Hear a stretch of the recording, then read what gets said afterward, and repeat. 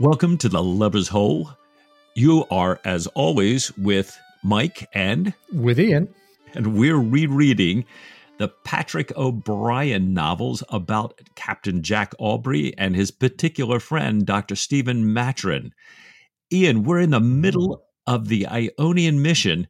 Catch us up to date here. Where have we been and where are we headed? Well, Mike, last week, Jack, who, as we know, is in command of the Worcester, set off on a mission that he had been given in rather oblique terms by Admiral Harte, who we know is no friend to Jack. Stephen Maturin, meanwhile, was away on his own intelligence mission. He had missed out on Jack's exploration of the great Johann Sebastian Bach's Chaconne for violin. He'd missed out on this very unsatisfactory anticlimactic mission in Medina, where the French had refused to accept Jack's provocation to breach the port's neutrality by opening fire. And we finished the episode last time, Mike, with Jack at a really low ebb, dissatisfied with the situation, dissatisfied with himself. So this week, Mike, we're going to discover a few things. We're going to discover what was going on in the Medina action and whatever happened afterwards at Barca. We're going to have some kind of a showdown, I think, coming with Admiral Harte. Jack is going to get reacquainted with an old friend. How well acquainted, we will discover. Stephen makes an unwelcome entrance, plus there's going to be some espionage ashore, Mike, resulting in a surprising encounter in a moonlit French marsh. Ooh, now that sounds intriguing. I'm looking forward to that. I love how we open chapter 7. So you mentioned, Ian, that we had the Medina action last week and all these things that happened presumably with Barca, but in classic O'Brian style, we never heard about. That's right. And now we're opening chapter 7, hearing about them in hindsight, in recollection, right? And it's a different kind of scene here. Jack is now sitting in Admiral Thornton's office, and he's telling the story of his journey. And he's right at the point where Medina is over, and he's setting his course for Barca, having sent Babington and the Dryad back to tell the Admiral about the French presence in Medina. And O'Brian notes that the Admiral looks at him with a cold objectivity and asks him to describe what happened at Barca. That's right. And Jack reports that the situation at Barca was, to use his words, not altogether satisfactory either. When they arrived, Esmin Pasha, the local ruler, was fighting his son Moulay, who in turn was attacking him. So Esmin asked for guns and presents from Britain. Jack felt that he needed the Admiral's consent to supply the guns, but after consultation with Mr. Consul Hamilton, he had sent his carpenter, his gunner, and a dozen hands ashore to remount Esmin's own guns so they could be fired and could help rebuild the defences locally. But a new squadron had come in from Constantinople with a new pasha and an order for the recall of this guy Esmin, who in due course ran off in the night, taking the guns and the presents to join his son and fight this new pasha. So the newly installed ruler of Barca then turned around and said, well, it's customary to welcome me with music and fireworks and gifts. And Jack said with a nervous artificial smile, the music and the fireworks I could manage. So clearly the gifts were gone, and that was it. So neither the Admiral nor his clerk could return the smile to Jack, and the other Admiral present, Admiral Harte, gave this disapproving sniff. Yeah. And Mike, it's a strange sight, isn't it? This encounter with Thornton and Harte and Aubrey all together now. Right. Here they are, from Jack, as we recall, having had some of his own doubts earlier. Now he's sitting here, seems to be squirming in front of the Admiral, a little bit worried. And I think probably just not exactly sure about what's going on here. O'Brian writes, it was a curious sight, the massive Jack Aubrey, a powerful fellow in the prime of life, long accustomed to authority, sitting there with an anxious, deferential expression, poised on the edge of his chair, before a small, sick, bloated old man he could have crushed with one hand. The service had enormous faults. Its dockyards were corrupt and often incompetent. The recruitment of the lower deck was a national disgrace, and that of the officers an utterly haphazard affair, while their promotion and employment often depended on influence and favoritism, yet still the Navy managed to throw up admirals who could make men like Jack Aubrey tremble. Ooh. And this Admiral Thornton, who, as we remember, is a sort of recharacterization of a real admiral, Admiral Collingwood, who had been Nelson's second in command for most of his career. This admiral asks if Jack has seen Babington, which is kind of a strange question, and Jack says, of course he had. Babington had come out to meet the Worcester in a double-banked cutter. And then we get the big bomb, Mike, dropped by this very stern, very serious admiral who says to Aubrey, then you are no doubt aware that I have it in contemplation to call you both, that's Aubrey and Babington, to a court-martial for disobedience of orders.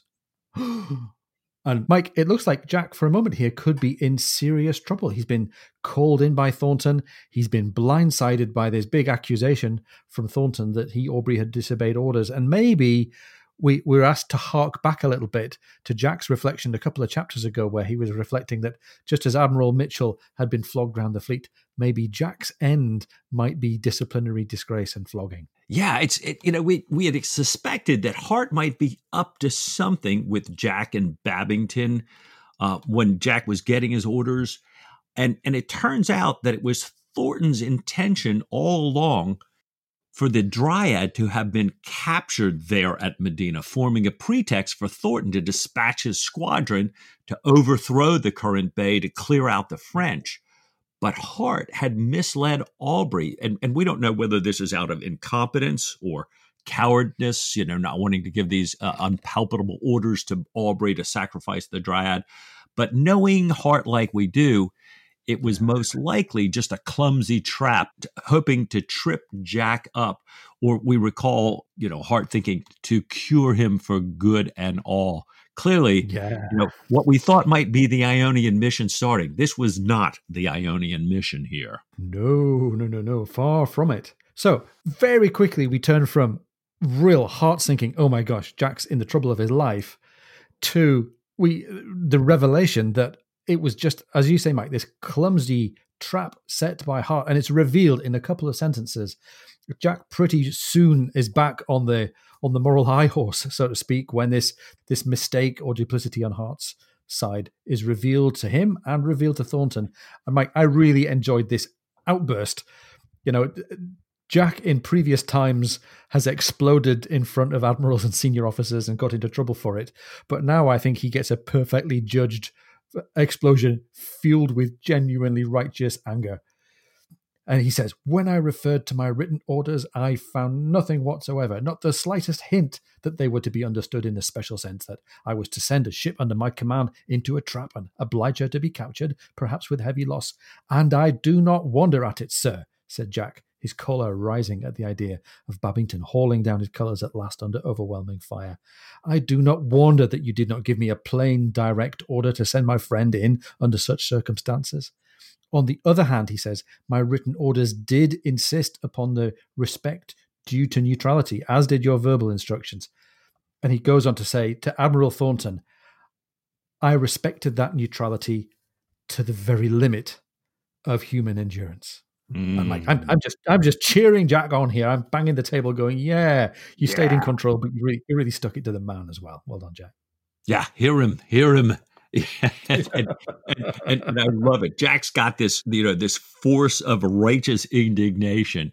And O'Brien tells us that Harte's reply was disconnected, angry, unskillful, and somewhat embarrassing. And then just to kind of really cement the smiles on our faces, we find Jack later writing home in this ongoing serial letter to Sophie saying, about he and Babington said, we were as gay as a pair of schoolboys that have escaped a most prodigious flogging and expulsion, and we called Pullings and Moadin to sup with us. So yay, Jack, yay, Babington, and boo hiss Harte. Amen. And yay for a youthful perspective for Jack as well. He's been harping on at himself about aging and lack of capacity and lack of faculties. So having a giggle and a dinner and a few bottles with Pullings and Moat and Babington is great. Yeah, that's the young Jack. Love it. As we said, Jack is beginning to report this conversation in a letter back to Sophie. And we get this really nice episode, Mike, of Jack reflecting in the letter to Sophie and also reflecting to himself in terms that he can't or doesn't choose to write in a letter to Sophie. He goes on to describe how he's now more or less well in with Admiral Thornton, and he has new orders now to go to Mahon to be reunited at long last with Stephen. He doesn't mention to Sophie that Stephen's going to be set down on the French coast in an intelligence mission, but he does mention to her that he's still feeling uneasy about the anticlimactic action, or you should say inaction, at Medina, not because of the bad feeling from Harte, but because Jack, is very aware of the doubts of the ship's crew, especially the former members of HMS Skate. And he's aware that there are fights brewing between the Skates and Jack's own followers, and not only the lower deck hands. O'Brien goes on to write, it also led Jack to notice, or to fancy he noticed, changes in the attitude of some of his officers, a lack of the perhaps somewhat exaggerated awe and respect that they thought due to the genuine salamander's reputation that had surrounded him for so many years and that had made his work so very much easier. So Mike, he's got this, he's aware, I mean, he's expressed this already in the book, I think. He's aware that maybe whatever's gone before was luck and circumstance. Right. And he can't count on the luck and he can't always rely on the circumstances. Yeah. And I love O'Brien's the genuine salamander's reputation. I mean, again, it's one of those little Easter eggs that we could go right by and say, I don't know exactly what that means, but we know what he's talking about. Like you said, Ian, that everybody thinks of Lucky Jack Aubrey and, is just in awe by him. But this salamander, if we sort of scroll down multiple Webster definitions, we finally get to this mythical animal having the power to endure fire without harm. So, can kind of walk through fire. It goes back to Paracelsus, the great Swiss alchemist, one of the forefathers of modern medicine here, who accords these beings with each of the four elements, the primal elements. 4 appears to be the structural pattern of natural order. Gnomes representing the earth, undines the water, salamanders fire, and sylphs representing air. Now, those are the 4 elements, and he also had man as number 5, and in him, the presence of the 5th element intervenes, usually assigned to ether. So now we know why Bruce Willis was the 5th element. Yeah. Now, I still don't think that makes Die Hard a Christmas movie, but let's not get into that.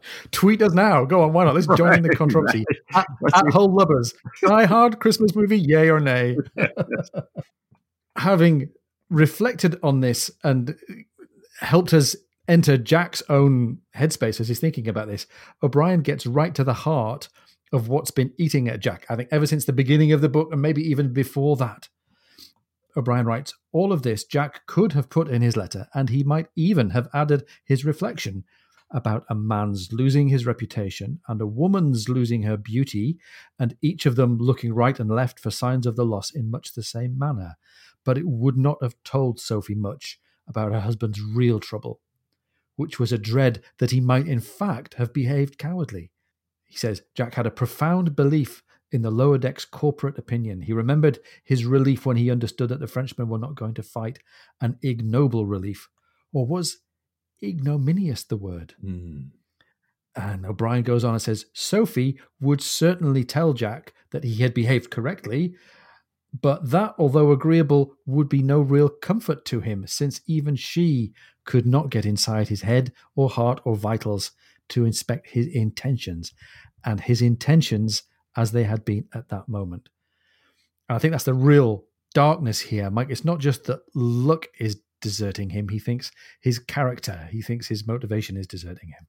Right. And boy, we know how this has loomed large. I mean, even going back to Master and Commander, this honor, this going into action, this way that Jack has always, through all the books, action has just set him up, just the same way we've talked about, Admiral Thornton could be cured if the French would just come out. Right.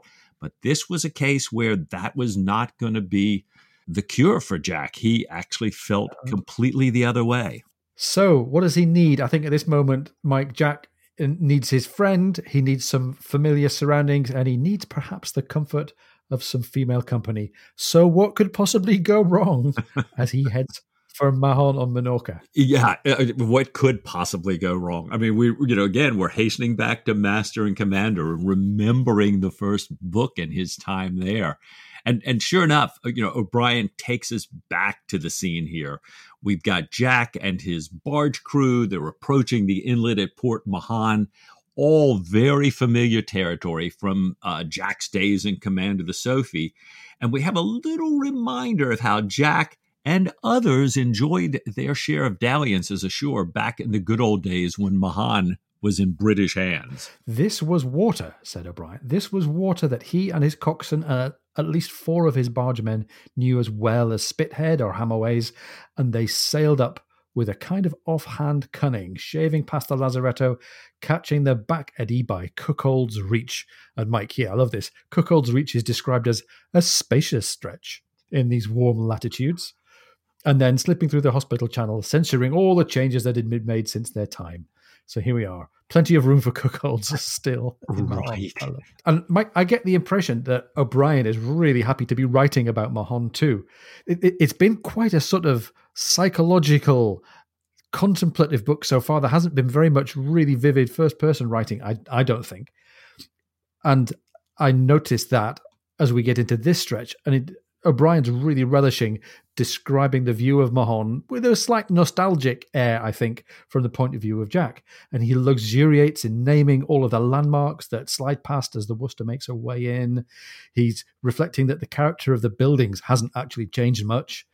He says the place still had much of the air of an English Georgian market town and seaport set down in an incongruous landscape of vines and olives. And Mike, he's enjoying writing about colour and light and the sky.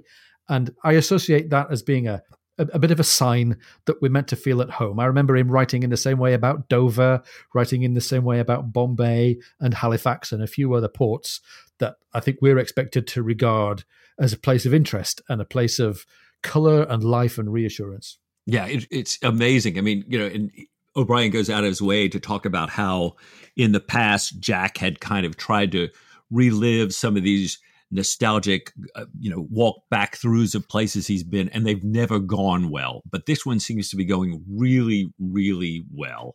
And he's making his way through town. It's a great day. Like you say, he's writing about the weather. He's writing about the light.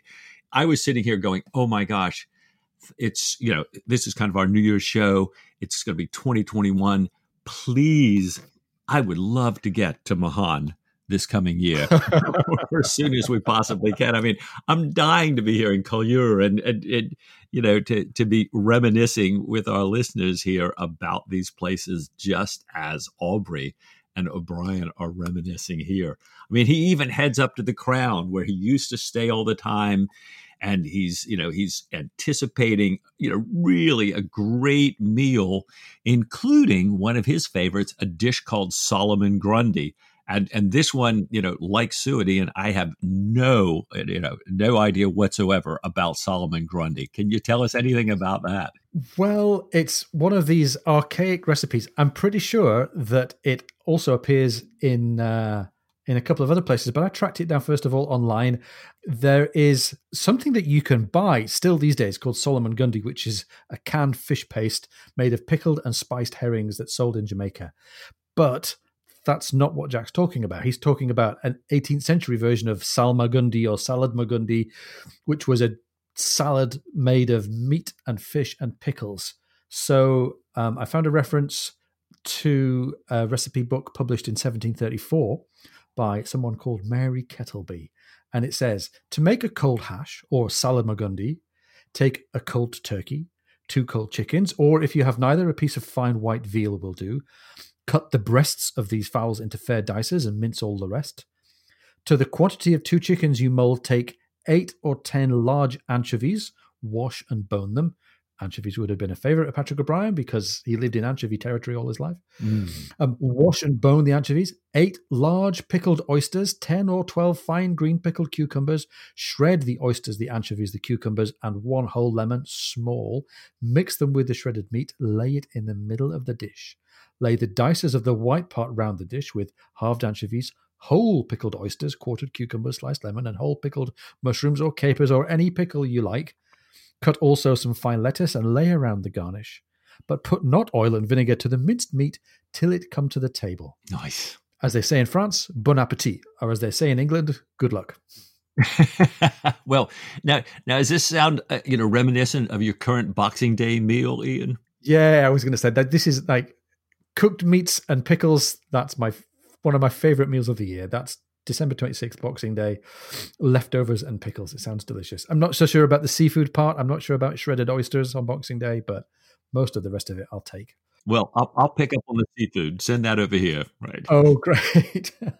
I believe there's also a recipe in the excellent Patrick O'Brien cookbook called Lobscouse and Spotted Dog, which I think has a slightly different ensemble of meats, but it's the same idea. I think in the case of Lobscouse and Spotted Dog, it also calls for garnishing with nasturtium flowers, which is a very, I don't know, I would say a very hipster touch, but I'm not sure if that's fair to hipsters. Nice. Oh, gosh. Well, I can't even pronounce these, much less, I don't know them at all. So I look forward that perhaps when we take the podcast to Mahan, we'll find somebody who can fix us up one of these classic dishes here. We've got Bondin as coxswain, and he's leading the barge just as he did back in our days in Master Commander. They're passing by familiar landmarks. O'Brien's calling them out. We see the spot where Jack used to consort with Molly Harte, a great reminder of why Harte and Aubrey are crossing swords here again in this book. And, Bondin, we've talked about Bondin maturing. And so we've got this midshipman that Jack is sending ashore to make all the arrangements with the harbor master to figure out where to pick up Stephen. And Bondin, basically is going along to accompany the midshipman. But I love how O'Brien tells the whole story of how Bondin corrects him and makes everything right and actually gets the right message communicated. He's looking after this youngster, Willett. He's also making sure Jack gets everything he means.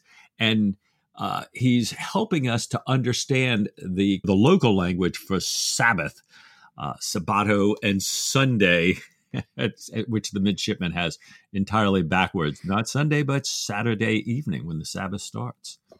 And I think, Mike, the nostalgic feel continues as they're walking around and Jack's walking around the town of Mahon. It seems sleepy and deserted.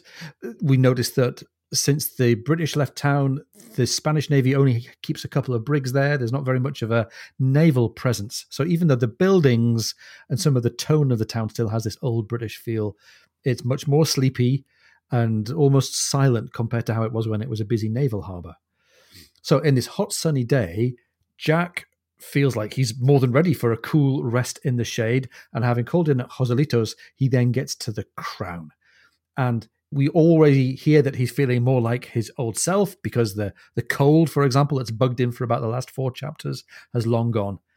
And he hears the sound of a deep contralto woman's voice singing high upstairs. And that makes him think of Mercedes, the maid that we met, and more importantly, that Jack met way back in Master and Commander. Right. This is the woman whose, I believe, whose mother used to supply Jack with all his secret intelligence about shipping in the area, kind of set him up to be Lucky Jack. So we've got the scene set here. Jack walks into the tap room at the Crown, and there's a parrot there who says, "You bloody old fool." and we close in on the details from Jack's point of view, completing this lovely and nostalgic description of the interior of the Crown. O'Brien writes, he was glad to see an enormous bull mastiff come in from the hall, making the first marks in the newly sprinkled sand. The Crown had always had fine English mastiffs, and this one, a young brindled bitch with a back broad enough to dine on, must be a granddaughter of all those he had known very well. So brindled means tiger striped. There was a brindled bitch, I believe, in Harry Potter is Harry's aunt. I believe. I may have that wrong. But it was one of the great scenes just before she gets blown up. But this all is set up, this enormous nostalgia. Jack walking into the bloody old fool parrot prediction sets up one of the most charming and funny reunions in the whole canon. Ian, tell us about what happens next. So, Mike, the text says, looking up, Jack saw Mercedes coming down. An unchanged Mercedes, still pigeon plump, but no vast spreading bulk, no moustache, no coarseness. Why, mercy, my dear, he cried, how happy I am to see you. And stepping to the foot of the stairs, he stood there with open arms. Mercedes paused a moment in her course, and then crying, Capitan Maniac, flung herself into them. It was as well that he was a powerful man and well-braced, for Mercedes, though slim-waisted, was a solid girl, and she had the advantage of the height. He stood the shock, however, the padded, scented shock. Squeezed the breath out of her body, he lifted her up and gazed at her face with great complacency. Pleasure, freshness, gaiety, and peach-like bloom he saw there, and he kissed her heartily. A delighted, frankly amorous kiss, heartily returned.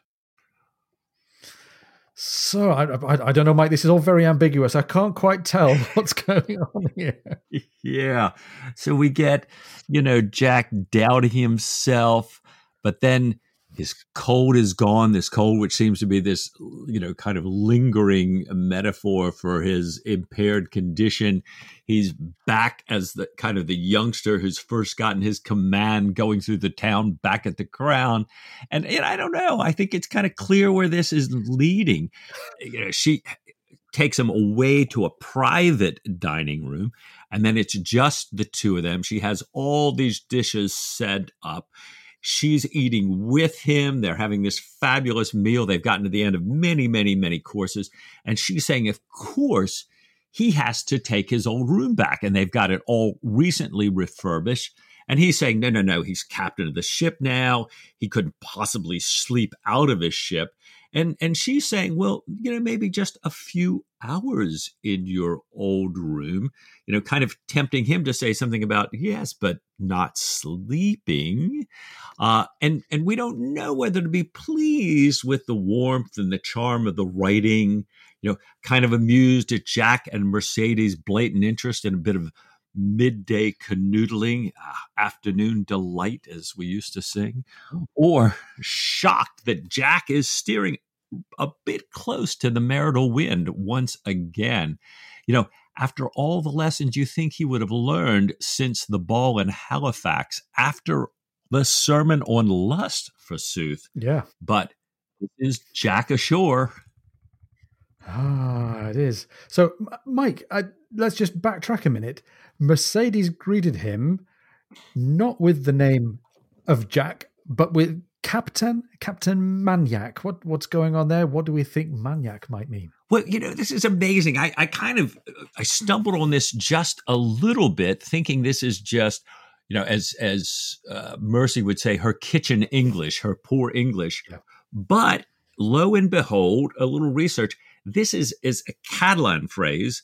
Not only is it a Catalan phrase, but it's a Catalan phrase from 1803 high usage here. So, man, right on Patrick O'Brien. And it usually denotes someone or something which is docile, easily led. It was first applied to spoiled children and then later to dogs, but it also suggests something lacking in aggressiveness, which we're kind of, is sort of a double-edged sword here. We're going, that's the way Jack has been feeling, but clearly the way he's acting right now, he's certainly moving out of and is starting to act aggressively here. I don't know. What did you take away from it, Ian? Well, it's funny. I think I breezed past it thinking it's either a mispronunciation of maniac or a mangling of man Jack. But I think maniac as an 1803 Catalan word is great. I think we'll take that. And maybe all of them have a role to play because that's the way that O'Brien used to write. Absolutely. So here they are. Food is almost cleared away.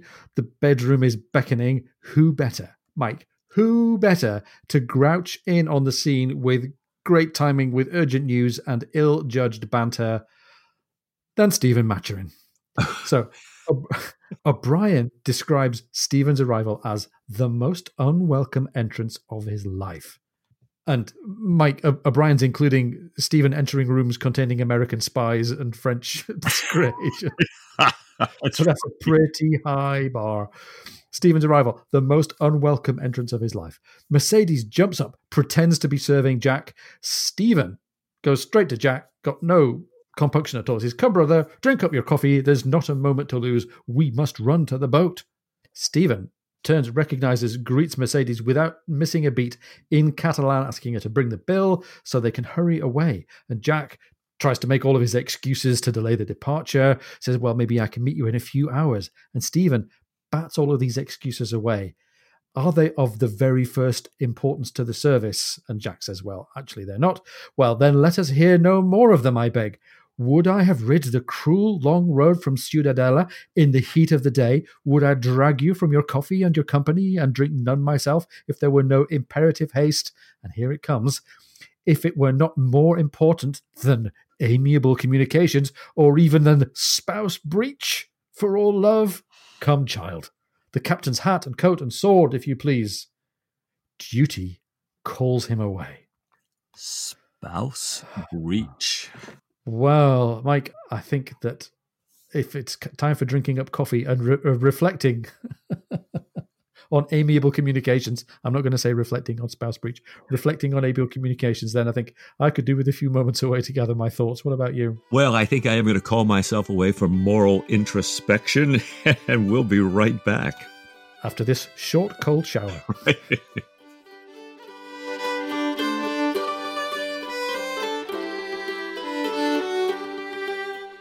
If you're enjoying the podcast, please come and join our supporters on Patreon. Go to patreon.com/lubbershole.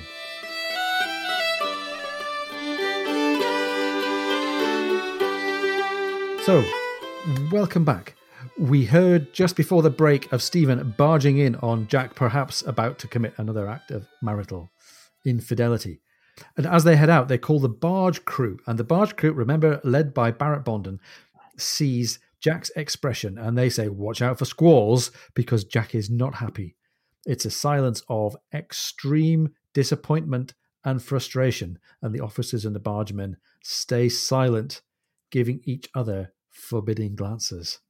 And Mike, we don't hear very much about the conversation in the boat, which must have been awkward. But we go straight back into Stephen's point of view, and he's thinking about what's coming next. Yeah, Stephen's oblivious to this whole thing because he's thinking about this hastily called meeting. We realize as Stephen's thinking about this that, you know, he's ridden at breakneck speed on this mule all morning through the hot sun because we knew in the beginning of this book that one of his missions was to be placed down on the French coast. It turns out that this really important meeting that this whole mission has been leading to has now been moved up. They've gotten many more French officers and their allies. They've worked hard to kind of coordinate getting all these people together in one place at one time. And in order to accommodate one officer, which is going to be extremely important to attend, they've moved this meeting up, and Stephen realizes that he, you know, while everybody else can probably make it, it's going to be a real toss-up as to whether he can get there in time, whether the Worcester can get him to the right place on the shore of France in time. This is something that Stephen's just plunged into with great seriousness, and it feels really awkward as they get back to the Worcester, Mike. There's this uncomfortable conversation. From my count, Mike, I think it's been a long time since these two were properly at odds with each other, since there was any genuine air of disagreement. And in the cabin, Stephen asks Jack if he can get him to the mouth of the Aiguille by Tuesday evening. I think this location is fictitious, but it's on the shore of the Languedoc region of France. Jack whistles when he looks at the location and starts to list all of the nautical reasons why he clearly cannot guarantee that. And Stephen cuts him off. "For God's love, Jack, just point the ship in as near as the right direction as ever you can and tell me about leeway afterwards. There is not a moment to be lost." And Jack goes on deck and off they go, tearing out of the harbour. I think Jack even offered to slip the cable if he thought a few minutes would save some time. And Stephen realizes that he has, in fact, really vexed Jack. And there's this very awkward feeling between them. Meanwhile, the atmosphere on the ship is actually pretty high now, Mike. Yeah, it's interesting. Jack and Stephen are at odds together, but now we're going tearing out of the harbor here, and all the old Sophies are telling their shipmates how Jack has never left the Mahan harbor in a hurry without taking a prize or several prizes. And this word is flashing itself around the ship. Jack's now gotten them out and on their way. He returns back to the cabin, reports to Stephen in a very official, formal, stern tone that he may well be able to get Stephen there in time if the breeze holds, and he thinks it might. Now, O'Brien tells us that Stephen makes what he writes as all proper acknowledgments, I guess trying to be a little bit more deferential here, but that Jack carries on in his captain's voice. I am not sure what you meant by saying spouse breach of the crown just now, but if it means what I think it means, allow me to tell you that I resent the imputation extremely. Stephen was about to deny it, or he try some fallacious attempt to explain it away, but the text says he found it was exceedingly difficult to lie successfully to so intimate a friend. In the event, he only had time to pass his tongue over his lips once or twice like an embarrassed, guilty dog before Captain Aubrey stalked out of the cabin. And right, it's funny how quickly the tables turn, isn't it? Jack was clearly about to commit a major moral stumble and was actually rescued from it by Stephen. But with a couple of turns of phrase and an awkward non-response in the conversation, actually it's Stephen who feels under moral pressure and is seen to be the one at a bit of a disadvantage. So they're really kind of feeling their way around each other here a little bit. And it's almost like we've got this kind of morality tennis match going on, because it wasn't, but a few chapters back that we had Jack trying to talk to Bennett and trying to convince Stephen to tell Bennett. So amid all of this, Stephen's thinking about Jack's harshness and actually doesn't want to dwell on it. He goes back to thinking about the details of the rendezvous, and he heads back to a little bit, I think, of Stephen's comfortable place, which is thinking about wildlife, because he's thinking this particular location in the coast of Languedoc, he's hoping that bitterns may be back there. So stick a pin in bitterns. We might pick up a bittern action later on. Nice. Well, Stephen kind of heads off to the sick bay then. He's been gone for quite some time. He wants to catch up with his assistants. And what he finds them doing is they're all abuzz, excited about how much prize money they're going to make once the Worcester catches up with this, whatever prize they're now chasing. In their heads, they're already spending their prize money. So they tell Stephen about Barca. They tell Stephen all about Medina. And they also tell him that they have never seen a ship's company so deflated or divided. And, while they don't have many people in the sickbay there, they attribute pretty much all of their injuries, except for the camel bite from Barca, to fights between crew members. And, it's this brewing thing that we heard earlier, the Skates, the old Sophies. But they're sure that once this prize is captured, it'll wipe out all the crew's sense of failure. Yeah. So Stephen gets to fall asleep, exhausted from the mule ride, thinking about the mission, thinking about this harsh response from Jack, wondering to himself why he had mentioned spouse breach, thinking about the rhinoceros, I think, as well, and blaming himself for the unwarranted, ill-bred, and unpardonable freedom that it had been to say it. And there's a little bit of a hark back here, I think, to some of the regret that Stephen had about being a little bit of a bit flip and a bit showing off in his first dialogue with Professor Graham, that he can sometimes come out with rather a glib comment and it gets him into trouble later. So jealousy and fatigue might have been a factor, of course, and in any case, spouse breach wasn't quite the right term because Mercedes is married, so it would have been double spouse breach. It's so fascinating because, like you say, Stephen's dog-tired now, and he's falling asleep here, and then he murmurs this double spouse breach like 3 times, sort of like an incantation, and falls off to sleep. Yeah. Very odd. Very interesting. Also reminds me of him kind of falling off to sleep in the temple prison and thinking about Diana. Mm-hmm. So in the morning, it's a different scene, thank goodness here. Jack sends Killig around to wake Stephen up. And when Stephen wakes up, he kind of notices Killick's long nose sticking in the door. And somehow he knows that Killick's been there a number of times already, kind of continuing to check to see whether Stephen's awake yet. When he sees that Stephen's rousing, he sends him the captain's compliments, says the captain's inviting him to breakfast and would like him on deck to see a particular sight here.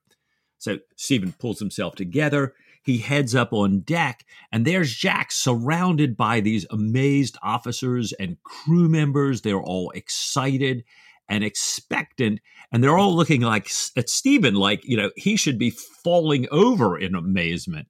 And Jack indeed asks Stephen if he's ever seen anything like this. Stephen, which, again, a reminder of our good landlubber Stephen, a bit like myself here.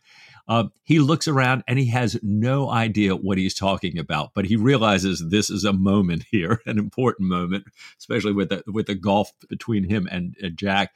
And he says, oh, yes, he has never seen such a remarkable sight in his life.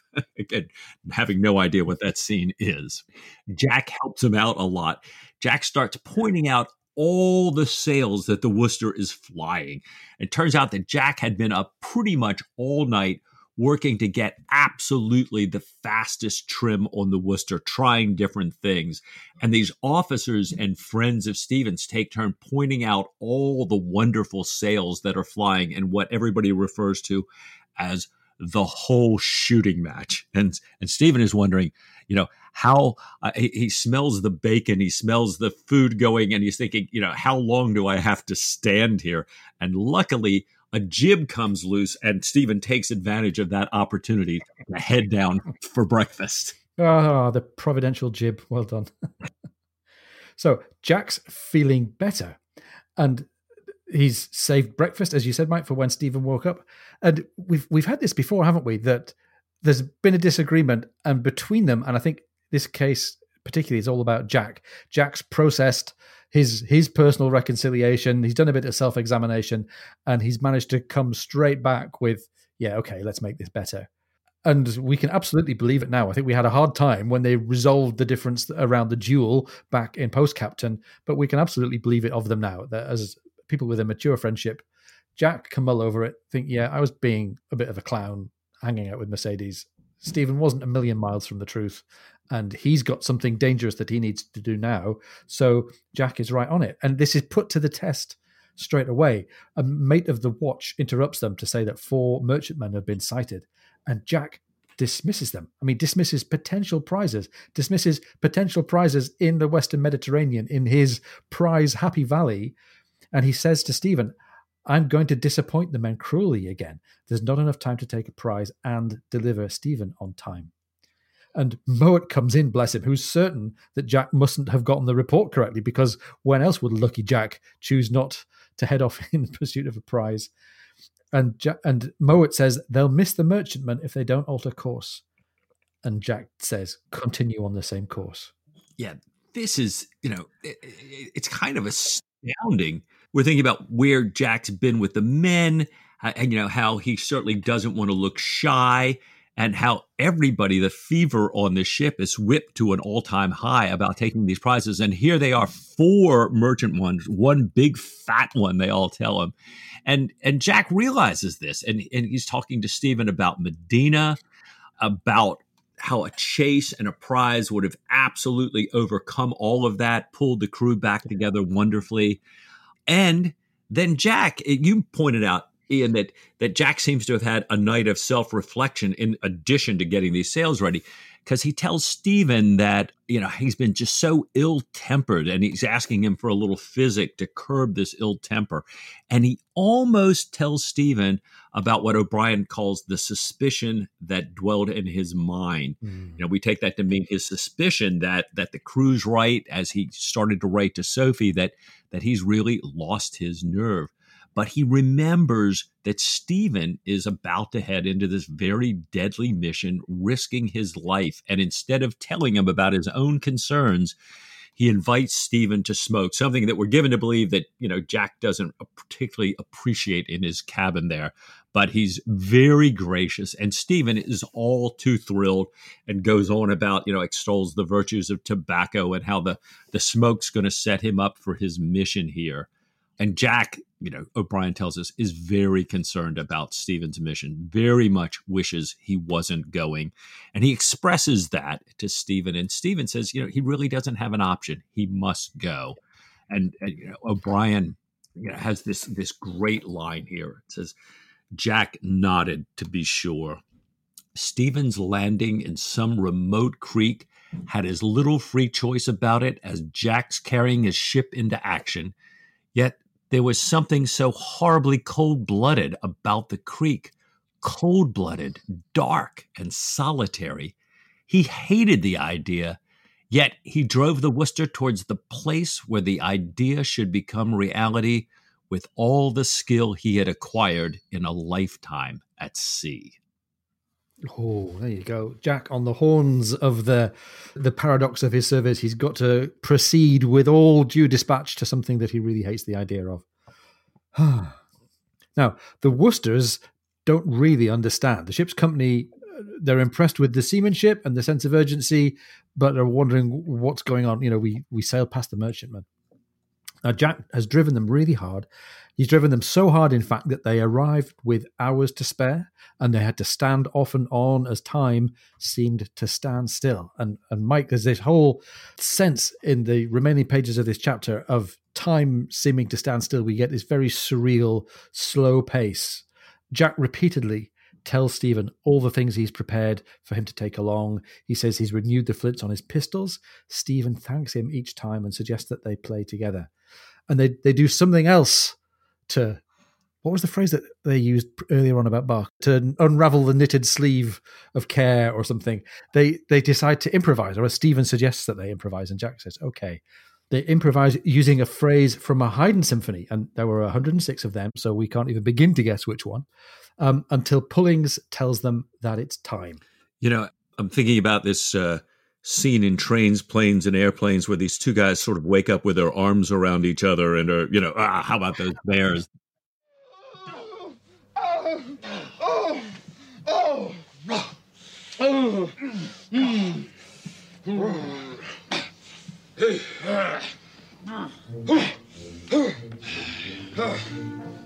See that Bears game last week? Yeah, hell of a game. Bears got a great team this year. They're going to go all the way.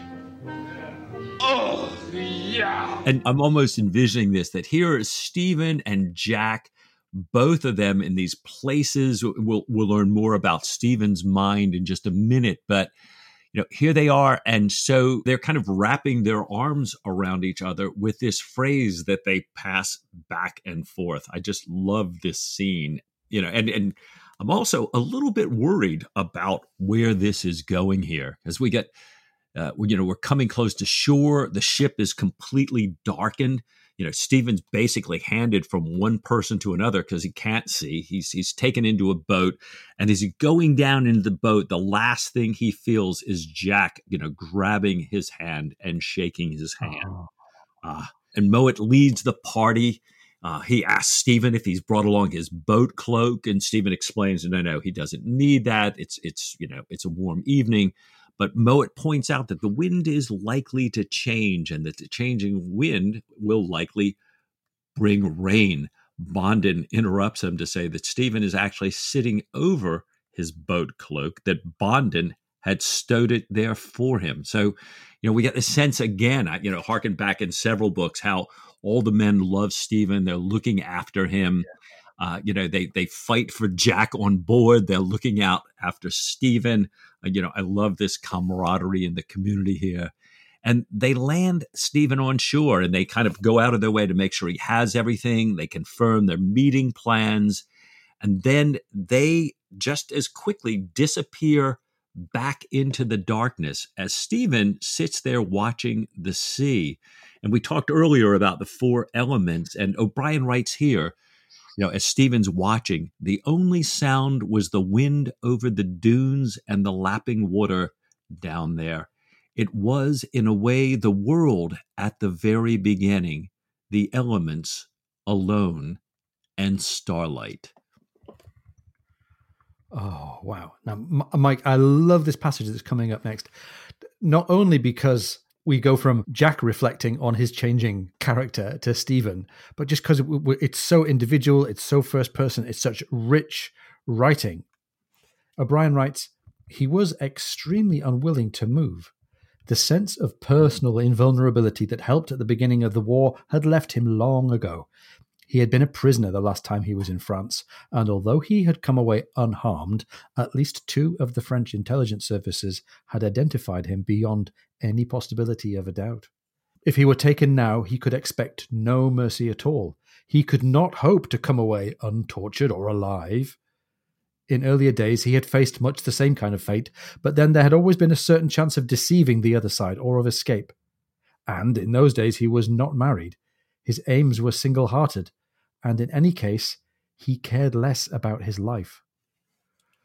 So, Mike, we've got Stephen held back and made anxious by the fact that he cares more for his life now. Oh, which is pretty deep stuff. And the rest of the description of Stephen going ashore is all about the immediate physical description. I love it. When the time comes, it says, Stephen sets off, he goes towards the meeting place near the surf so that his footsteps will be erased. He has to stop and argue with his unwillingness. He has to stop and debate with himself several times to persuade himself to go forward. And Mike, again, it seems like Stephen, like Jack, is seeing that he can't be as aggressive or as single-hearted as he once was because he's got more attached. He's got more attached to life. He's got more attached to his family and his wife. Right. And it's a little bit like the passage where Jack is playing the Bach Chaconne. It's a bit like the interior of The Crown. All these moments where we get right up into the character's head. It's fascinating stuff. And although lots of the rest of the novel, I think, is about communities and families arguing and forming and reforming, it's about the collective. I think O'Brien's best writing in this book is when he's writing about the individual, as he's doing here. And it even harks all the way back to the foreboding of Stephen walking around the sand dunes of Kent before the duel that he was going to have with Jack in Post Captain. Right. Very, very individual, but still very poetic. I think it's fantastic. Yeah, it's just phenomenal. I mean, it's part of what I think all of us come back to these novels again, time and time again for. Well, Stephen spots a signal light ahead. It's a signal he's been looking for, and he heads towards it, but he has to pass around a lagoon. He's got to follow this old fisherman's path across a bunch of reed beds to a dike, go across the dike, past 3 pools, to get to this shooting box where everyone is supposedly being gathered. And he's supposed to meet his contact here on the dike to, kind of walk along with him here. And so, O'Brien, as you say, takes us along with Stephen in Stephen's head and describing the nature as Stephen takes this journey. He passes all these wading birds. He listens to these flamingos close by. He watches ducks fly overhead. And then about a mile away, he hears, and O'Brien writes, a bittern began his foghorn song. Boom, boom, boom, as regular as a minute gun. I'm taken back to this, thinking about when, like it says here, when we've got the convoys together and they're in deep fog and you've got this gun going off every minute to kind of say, here's safety, here's where we are, everybody stay together. And this bittern is kind of providing that for Stephen, a little bit of perhaps some assurance here, walking through the darkness into this danger. And I was not familiar with bitterns. I had not heard of them before. And it turns out that this is a really fascinating, spectacular, very rare, secretive bird, a swamp and marsh dweller, various varieties found around the world. And maybe we can post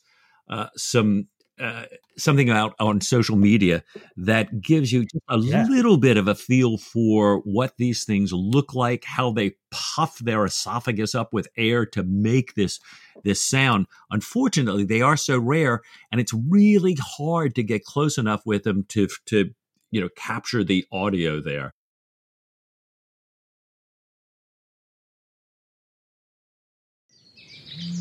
And there's some pretty funny examples out there of people who actually get the opportunity to see it but are so excited they talk over it and you can barely hear it. But, an amazing story. So it's not only the bittern as well. Maturin's surrounded by all these sounds of nature. He hears a rabbit taken by a stoat. As he's going through the undergrowth along these paths and through the reeds, he has to be careful of mud and pools. The path is hard to distinguish from all the other paths that crisscross it, even though he thinks he knows where he's going, even though he thinks he knows the lie of the land.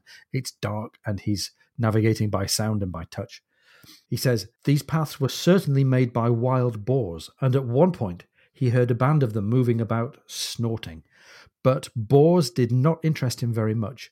What almost frivolously occupied the top of his mind, riding above his eagerness for the meeting and his success, and above his deep and sometimes almost paralyzing sense of fear, was the bittern.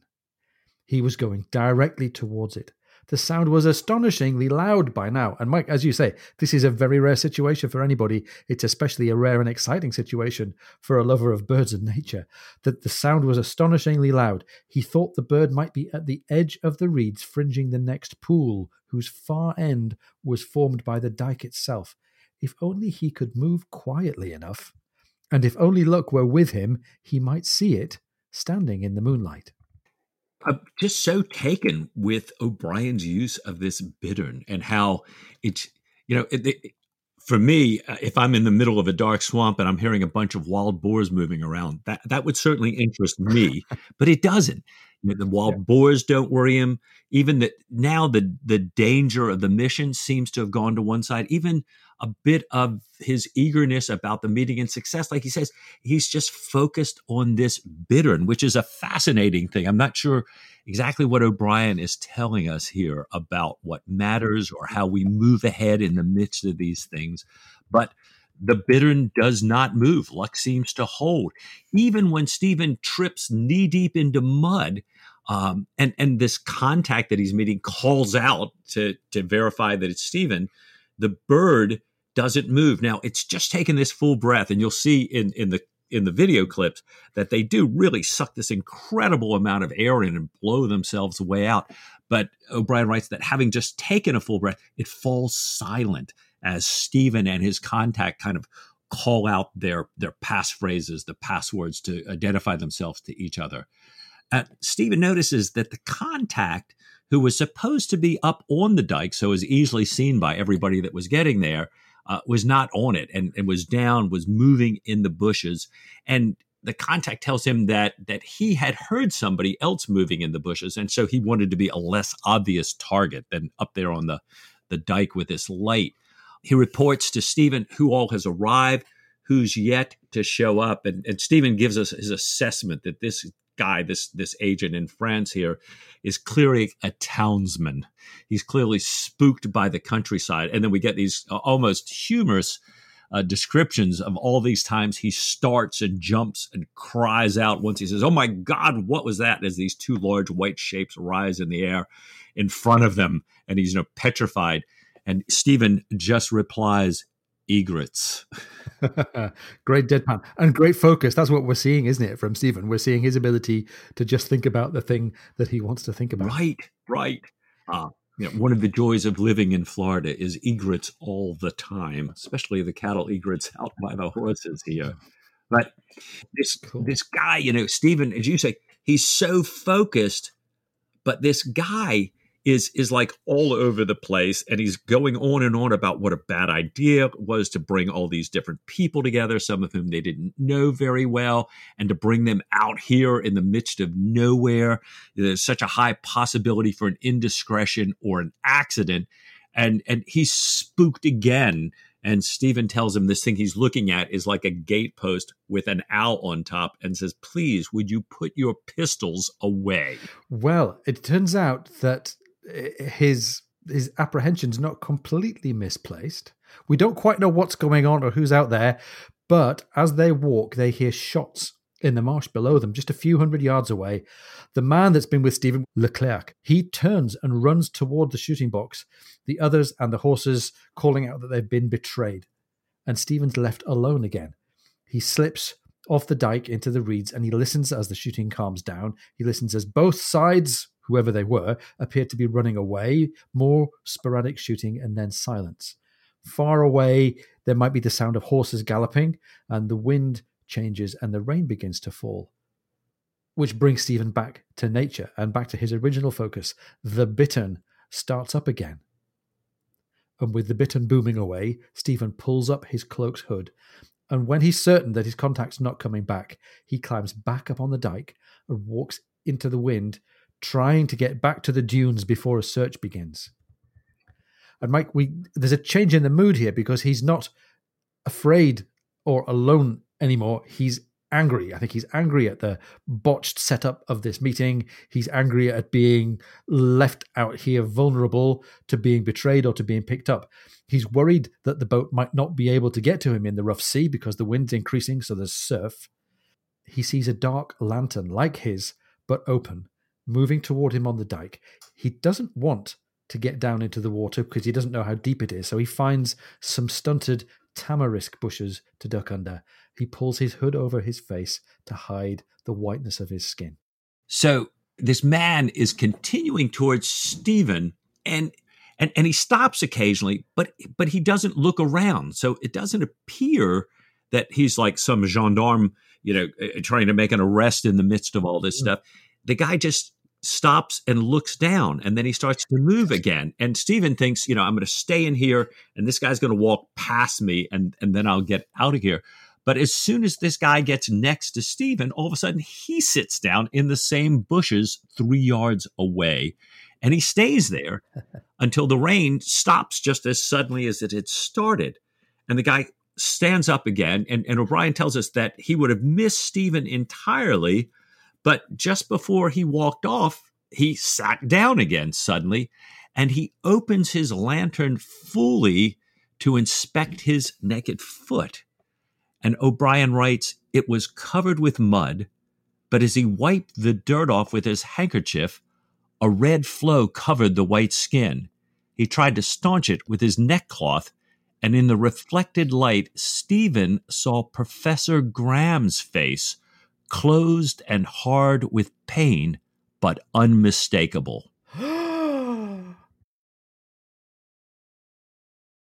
Mike, after all of the personality and the character and the behavior lab stuff, we've got some spy plot going on here.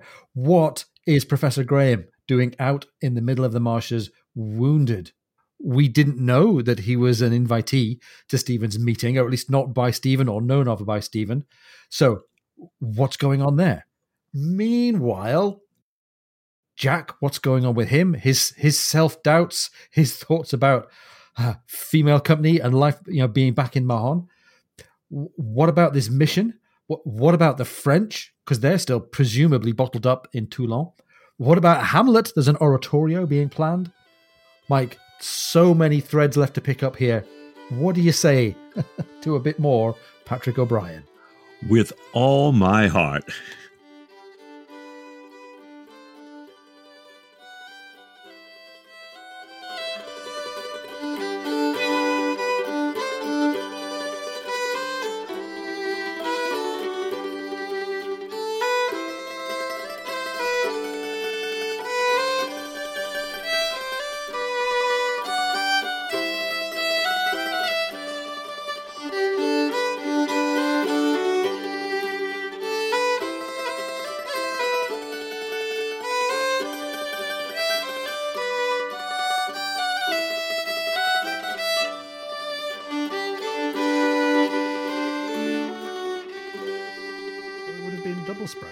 Sprouts?